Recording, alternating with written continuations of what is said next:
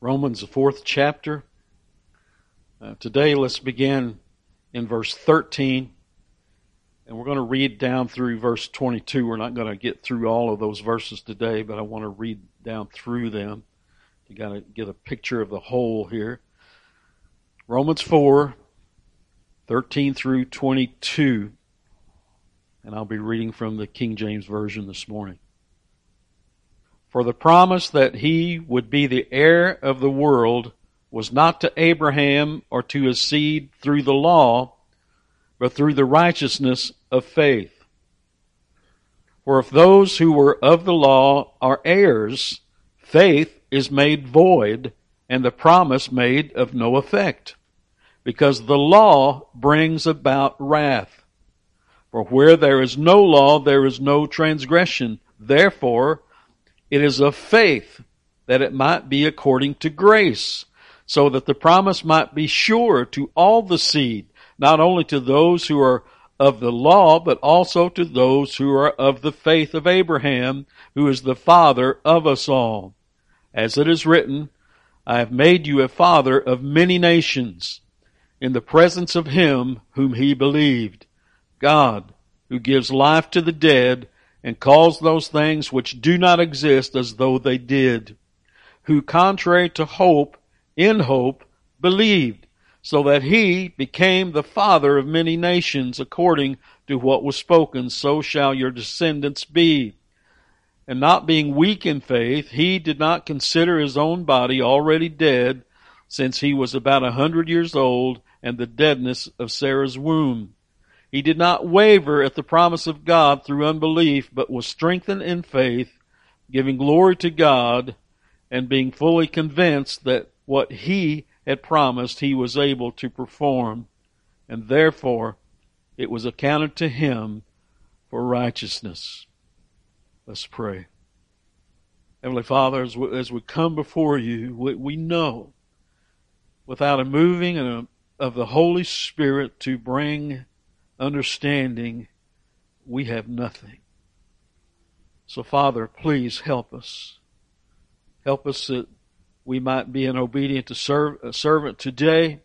Help all of us that we might have ears that we might hear your truth and have a better understanding of who you are and of your wonderful grace. And it's in Jesus' name I pray. Amen. Now, we know that throughout this letter so far, Paul has been establishing the doctrine, the truth of justification by faith.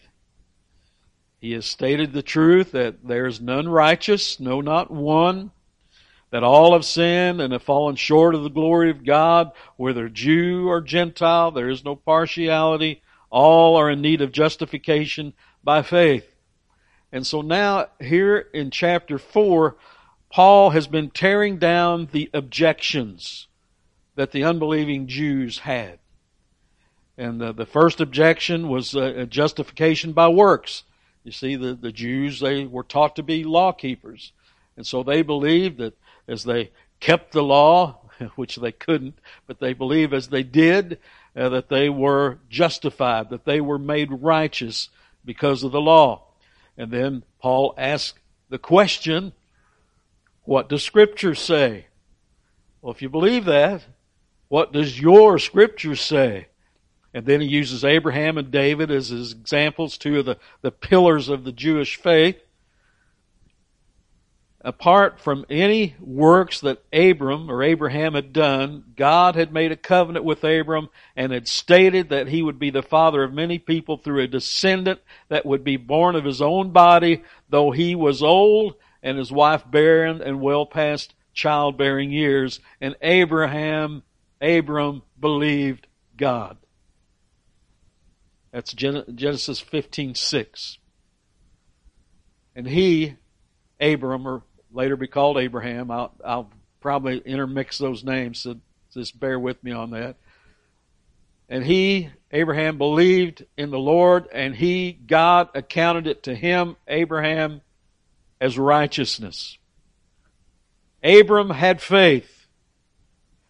Abram believed the Lord, and God accounted it to him for righteousness apart from works. Nothing that he did to earn it or merit it. And then Paul quotes from David in Romans 4, verse 6. Just as David also describes the blessedness of the man to whom God imputes righteousness apart from works. So by the very word that they held dear, by the very word in which they would stand behind and say, but Paul, we have been given the oracles, we have been given the law, all these things, surely we don't need anything more. He dismantles this objection of works righteousness and then tears down the objection that they had that circumcision was a means to salvation and righteousness and justification before God. And again, Paul uses Abraham. Let's look in Romans 4, verses 9 and 10. Does this blessedness then come upon the circumcised only, or upon the uncircumcised also? For we say that faith was accounted to Abraham for righteousness. How then was it accounted? While he was circumcised or uncircumcised? Not while circumcised, but while uncircumcised. And again, Paul, what does Scripture say? And you follow the timeline, and we know that Abraham was declared righteous some 12 to 20 years before God even instituted circumcision as a mark or the sign of the covenant. So circumcision, therefore, plays no role whatsoever in Abraham being declared righteous, justified before God. So now that gets us down to today, and in verses 13 through 16, Paul turns to this next objection which he knew was on the minds of the Jews, and that is the question, does the law justify? Or is there justification by faith through the law? In verse 13, let's put up verse 13. Paul makes this declaration, he just slams it right with this one verse. For the promise that he, Abraham, would be the heir of the world was not to Abraham or to his seed through the law, but through the righteousness of faith. It says it very plainly here, doesn't it? And again, what was the promise? And I know we looked at Genesis 15:6, but perhaps we'll get a better idea of it or more clarity of it. Let's go to Genesis 22 and read here.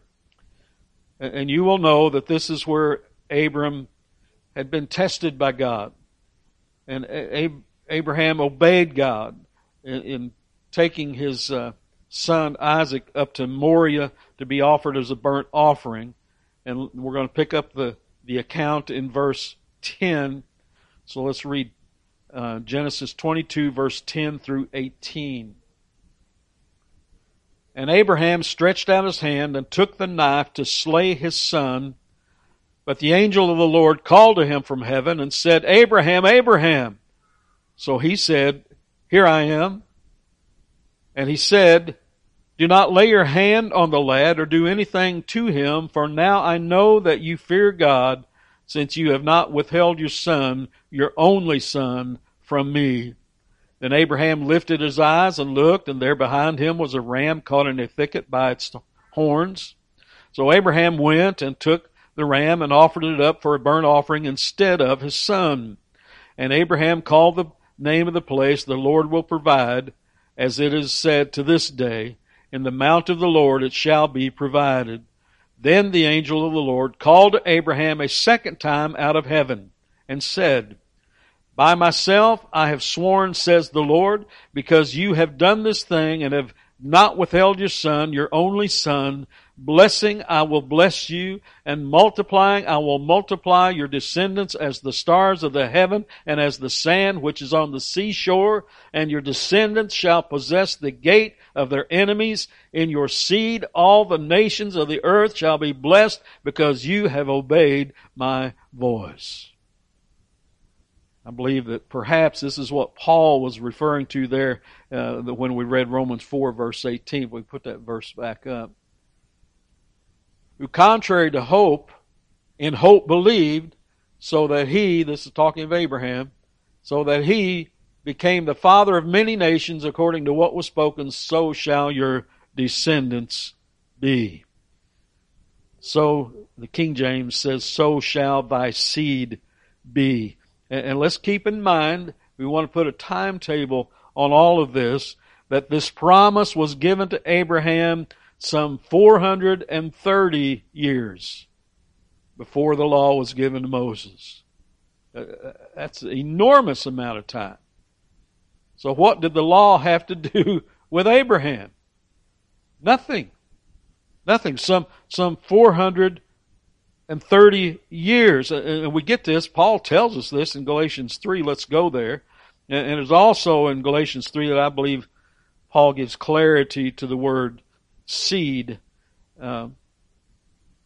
In Romans 13, for the promise that he would be the heir of the world was not to Abraham or to his seed through the law. So here, where was the first mention that we have of seed? Remember that?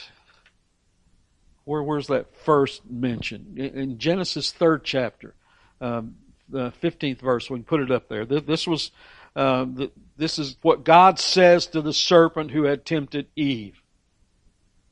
This is what God says to the serpent. "And I will put enmity between you and the woman, and between your seed and her seed." If you see there, and it should be that way, probably is that way in your Bible, capital S on this seed. "He shall bruise your head." Who? Well, this is Christ. This is the seed, capital S. "Shall bruise your head, and you shall bruise his heel." So now in Galatians 3, verses 16 through 18. "Now to Abraham and his seed." Now did you notice here, capital S? The lineage from which Christ came through Abraham, through David. So I believe another reason that Paul used Abraham and David, and as he's talking about this. "Now to Abraham and his seed were the promises made. He does not say, and to seeds as of many, but as of one, and to your seed who is Christ. And this I say, that the law, which was 430 years later, cannot annul the covenant that was confirmed before by God in Christ, that it should make the promise of no effect." Now, are you catching all of this? That promise that was made to Abraham, confirmed before God in Christ. So don't lose sight of the fact of that. Oh, how was Abraham saved? We were all saved through Christ, through grace. It's always been that way, always been that way. "Cannot annul the covenant that was confirmed before by God in Christ, that it should make the promise of no effect. For if the inheritance is of the law, it is no longer of promise, but God gave it to Abraham by promise." So, aren't you thankful that we have the entirety of Paul's letters that we can go to and get clarity as we read between his different letters? So the seed is Jesus Christ, who is the son of David and the son of Abraham. Now here, what we must keep in mind is that it is being in Christ that makes us Abraham's seed and therefore heirs according to the promise. It makes us a child of Abraham, a spiritual child, not a child of the flesh, but spiritually. What we must keep in mind is that it is being in Christ that makes us Abraham's seed and therefore heirs according to the promise. Not according to the flesh, but heirs according to the promise, according to faith, according to the seed, Jesus Christ. See, we are born again believers today, and we can rejoice in Christ Jesus. Ephesians 2. Let's read. I love these portions of Scripture. Ephesians 2. Let's read verses 11 through 19 and what Christ has done on our behalf. "Therefore remember that you, once Gentiles in the flesh, who are called uncircumcision by what is called the circumcision made in the flesh by hands, that at that time you were without Christ, being aliens from the commonwealth of Israel and strangers from the covenants of promise, having no hope and without God in the world. But now, in Christ Jesus, you who once were far off have been brought near by the blood of Christ. For he himself is our peace, who has made both one and has broken down the middle wall of separation, having abolished in his flesh the enmity, that is, the law of commandments contained in ordinances, so as to create in himself one new man from the two, thus making peace. You understand what it's talking about, Jew and Gentile. There is no, we don't look at it that way anymore. One in Christ. No other. Anything else is unbelieving and lost, you see. Verse 16.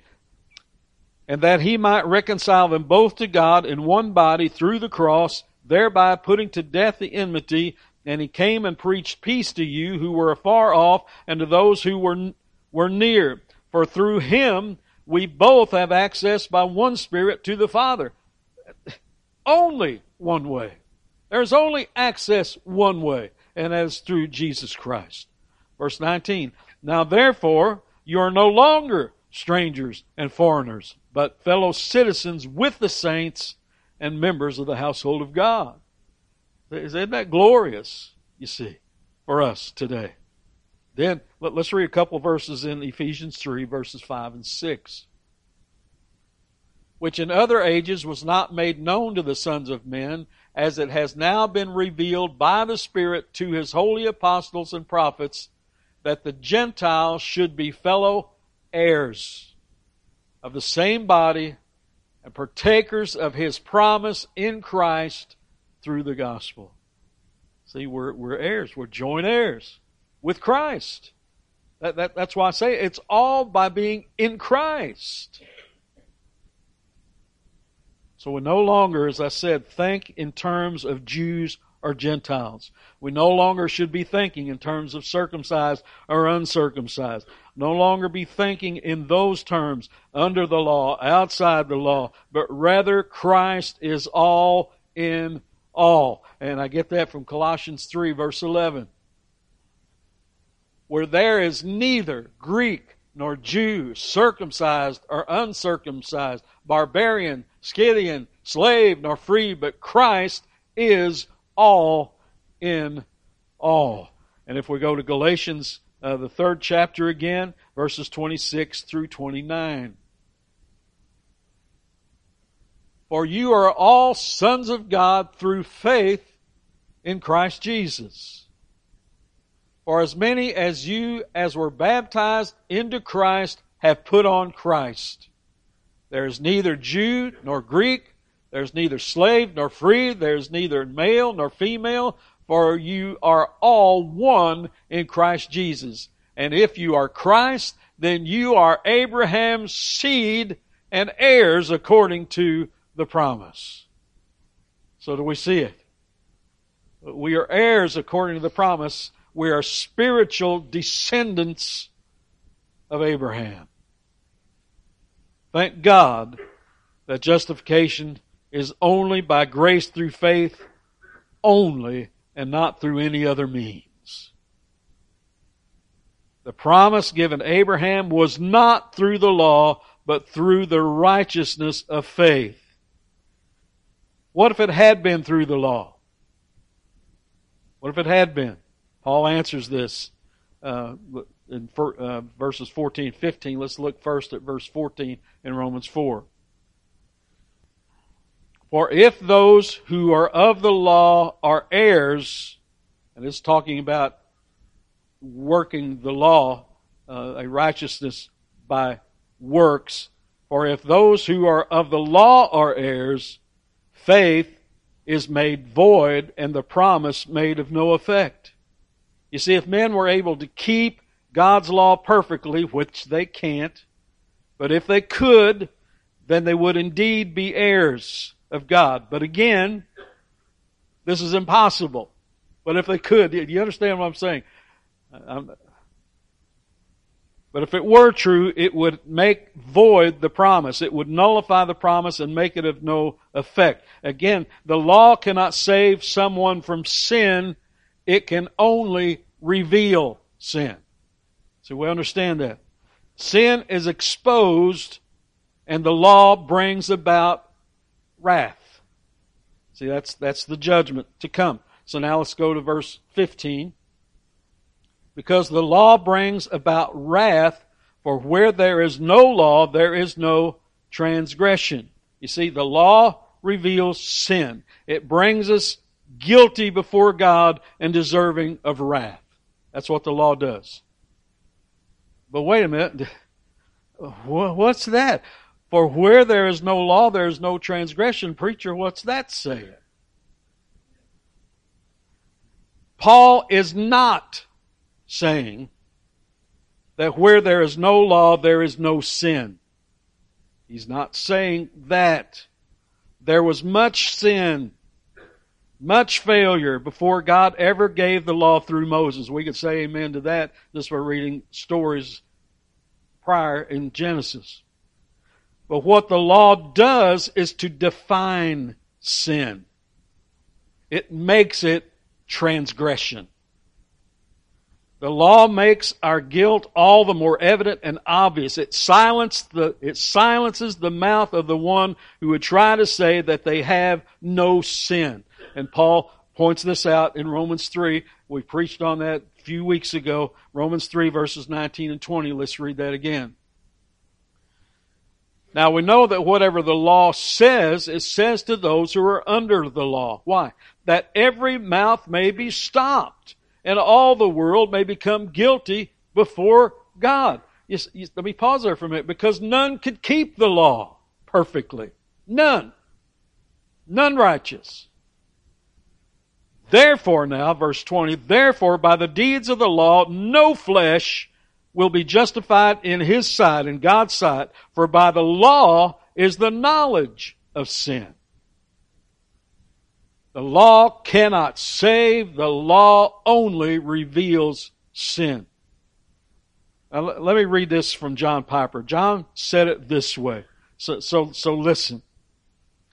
Before the law came in, all kinds of sinful attitudes and actions might go unnoticed because there was no specific commandment that was violated. But when the law comes in, the knowledge of sin explodes. What was lying dead, as it were, is brought to light as a specific violation or transgression of an explicit command. So, for example, now remember I'm quoting Piper here. This is not me. I have to say, that's why I like to read other people's stuff, because I can say some stuff that I might get in trouble for otherwise. So here's the example, Piper says. Before the law was given, teenagers may have bad-mouthed their mothers and fathers when they got together. There may have been some vague uneasiness about it, but then came the law in Exodus 20:12, honor your father and your mother. Now, every disrespectful word is a specific violation of an explicit command. And not only is sin exposed more clearly, it increases. End quote. Did you see what it's saying when it says, where there is no law, there is no transgression? Well, if you don't know something's wrong, how are you going to know something's wrong unless you're told it's wrong? So I hope that makes it clear. Because before specific laws, people would try to ease their conscience by saying, that's not too bad.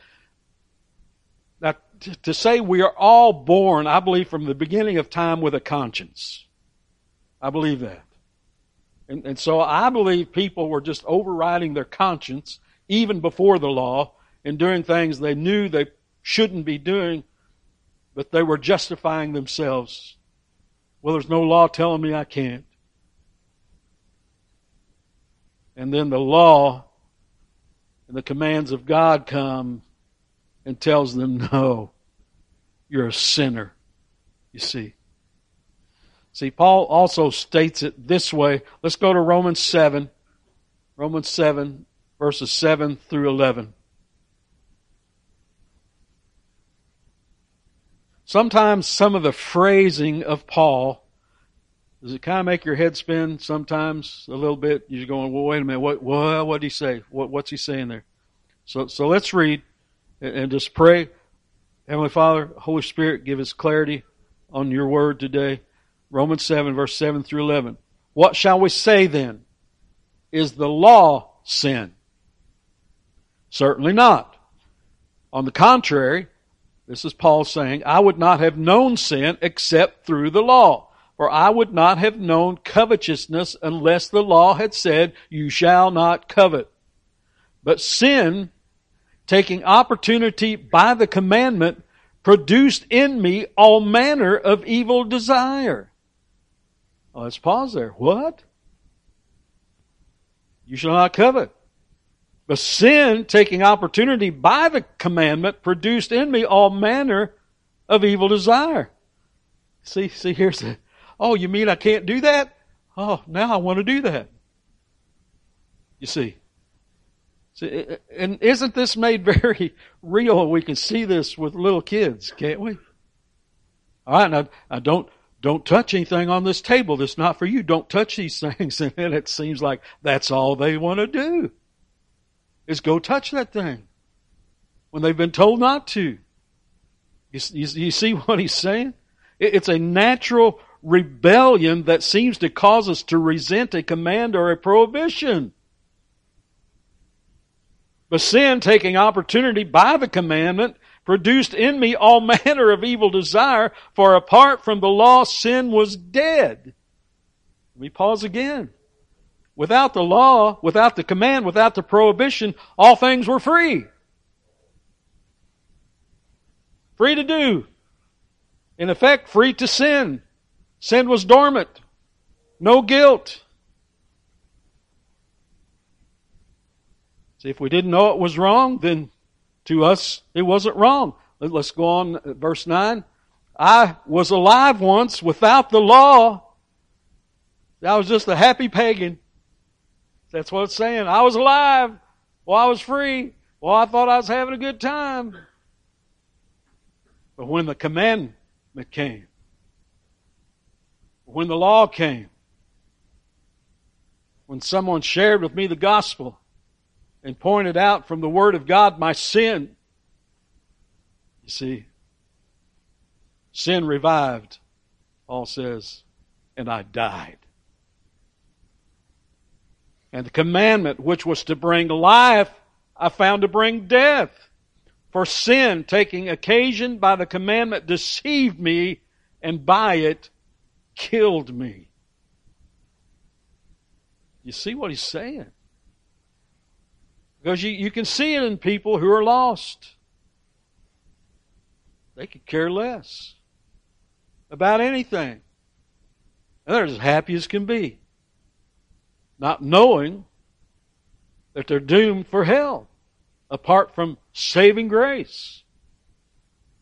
That which I thought would bring life turned out to be the way of spiritual death. It killed me. My sin, now revealed to me, now made clear to me, was shown to me that I am a sinner under the wrath of God. Killed me. See, God didn't give the law in order that mankind might be saved by it. The law was given to reveal sin, to show our weaknesses and our failures. The law was Paul would say, our tutor to reveal our sin and to bring us to Christ that we might be saved by grace through faith. Let's look once more at that verse 16, Romans 4:16. Therefore, it is of faith that it might be according to grace, so that the promise might be sure to all the seed, not only to those who are of the law, but also who are of the faith of Abraham, who is the father of us all. Therefore, or for this reason, see, I believe refers back to what was said in verse 14, if those who are of the law are heirs, if they can earn their righteousness, their justification by works, by keeping the law, then faith, that the promise is of no effect, it is worthless, it has been made void. But that is not the case. The law brings wrath. So, therefore, it is of faith that it might be according to grace. Why? Why is this important? Why is it important that the way to inherit the promise is according to grace? Let's keep looking there. So that the promise might be sure, might be certain, might be guaranteed, might be unshakable and sure to all the seed, not only to those who are of the law, but also of those who are of the faith of Abraham, who is the father of us all. You see, this unshakable, this guaranteed, this certain and sure promise will be to all the seed, the descendants, the believing Jews, who are the one who are of the law, and the believing Gentiles, those who are of the faith of Abraham. And you see the root that is the basis for all of this. Therefore, it is of faith that it might be according to grace. God's grace. It's the root of it all. The grace of God. It all comes back to that. John MacArthur said it this way. Let me quote. The crux of this passage is verse 16. God reckons the believer's faith as righteousness in order that salvation might be in accordance with grace. Were it not for God's sovereign grace providing a way of salvation, even a person's faith could not save them. That is why faith is not simply another form of human works, as some theologians throughout the centuries have maintained. The power of salvation or justification is in God's grace and not in man's faith. Abraham's faith was not in itself righteousness, but it was reckoned to him as righteousness. Do you see that? That's God's grace. It wasn't Abraham's faith that made him righteous. It was reckoned to him by God's grace as righteousness, on the basis of the one who would himself graciously provide for believers, including Abraham, the righteousness they could never attain by themselves. End quote. Just that line out of that quote. That is why faith is not simply another form of human works. Oh, I need faith. Well, I'm going to get me some. It doesn't work that way.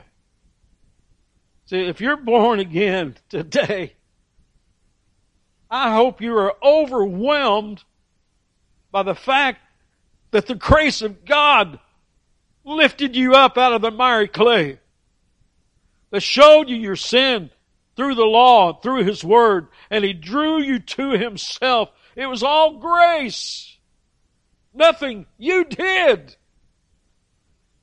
And it continues, this grace by which we stand, this grace by which we live, Paul will say in other portions.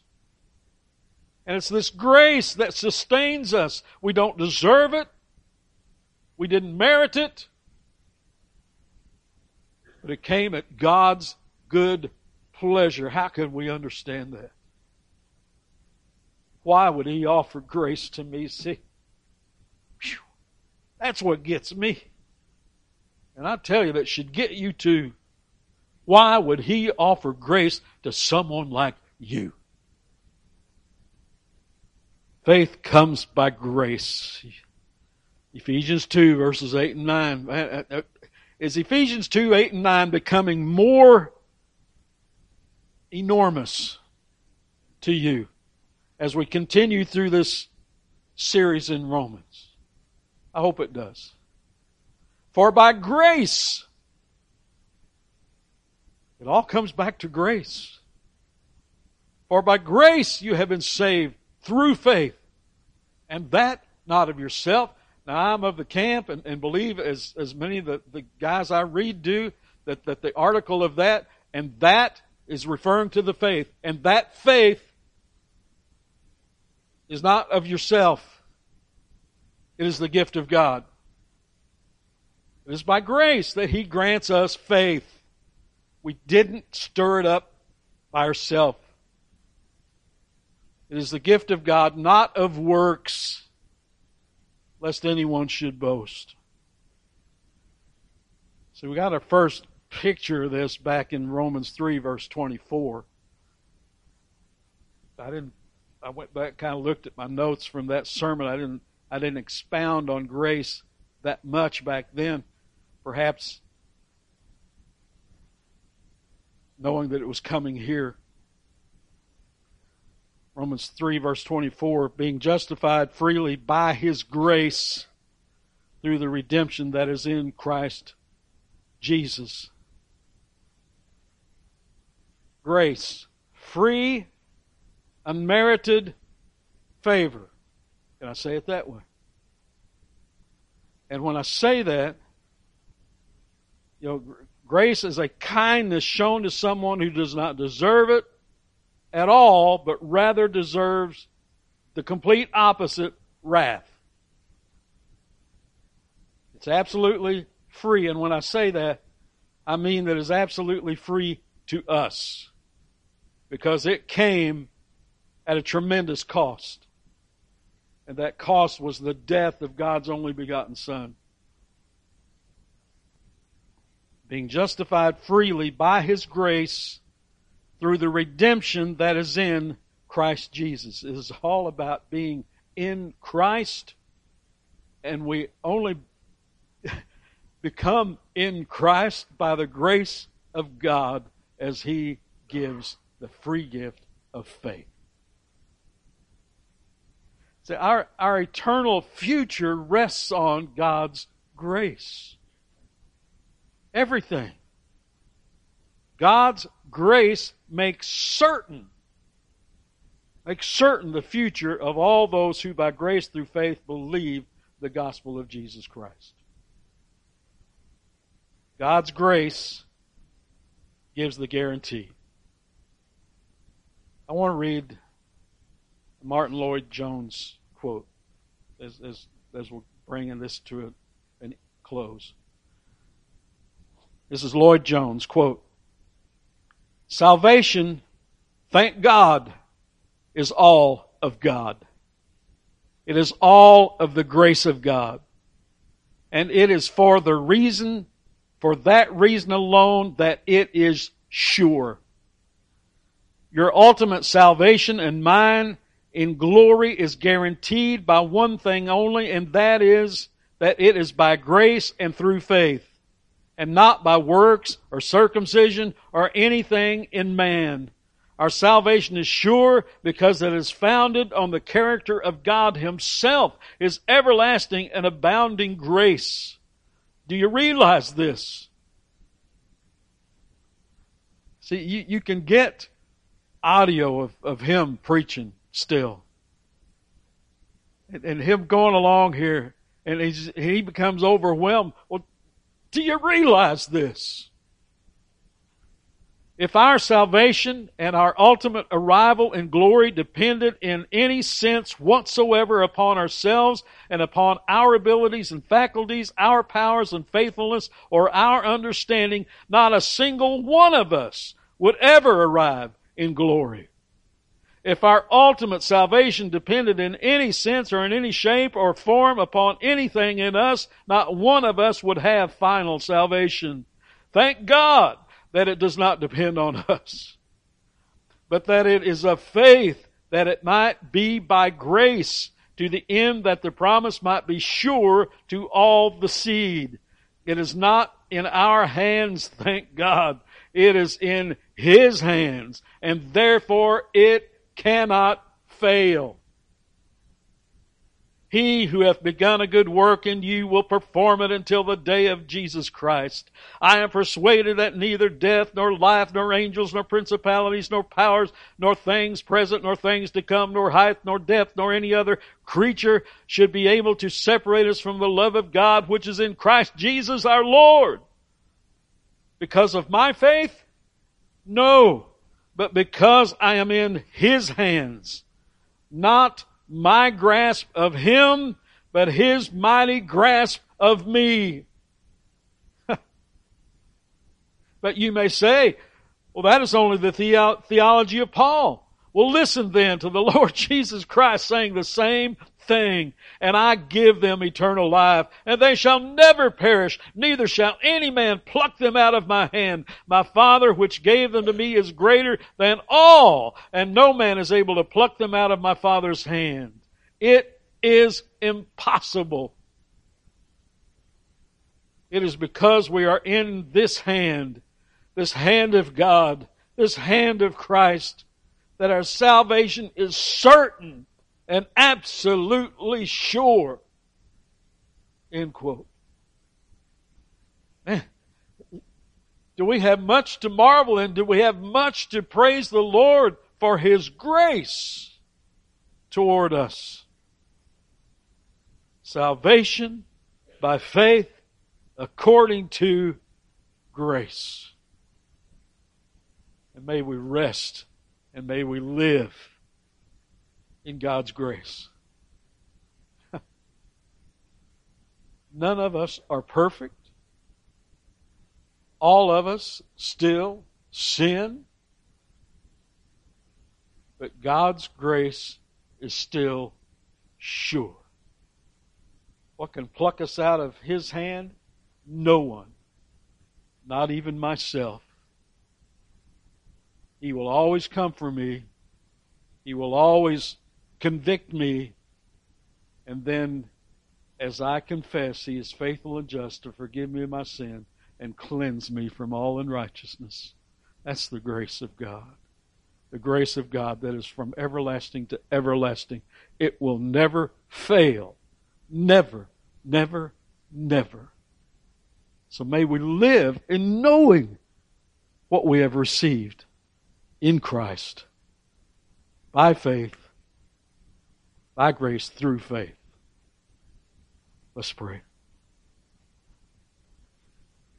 Heavenly Father, we give You thanks. Oh my, how can we cease from giving thanks that You would offer grace to such a worm as I? Oh, Lord, thank You, thank You, thank You. Then in the midst of just a deprived group of people, that You would call some to be Your very own. And so, Father, we are most grateful. And Lord, should there be someone who would listen to this sermon and they are yet lost, or perhaps in some way You are showing them and revealing to them, you are opening up that glimmer of light.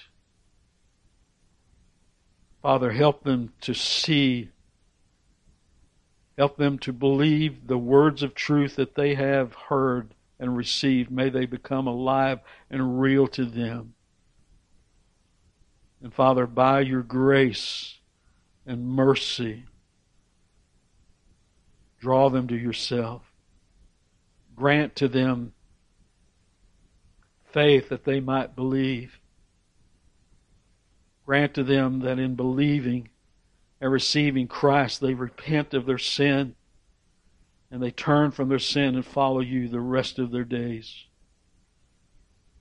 And Father, for us who are in Christ, let us be forever grateful and thankful for the grace which we have received.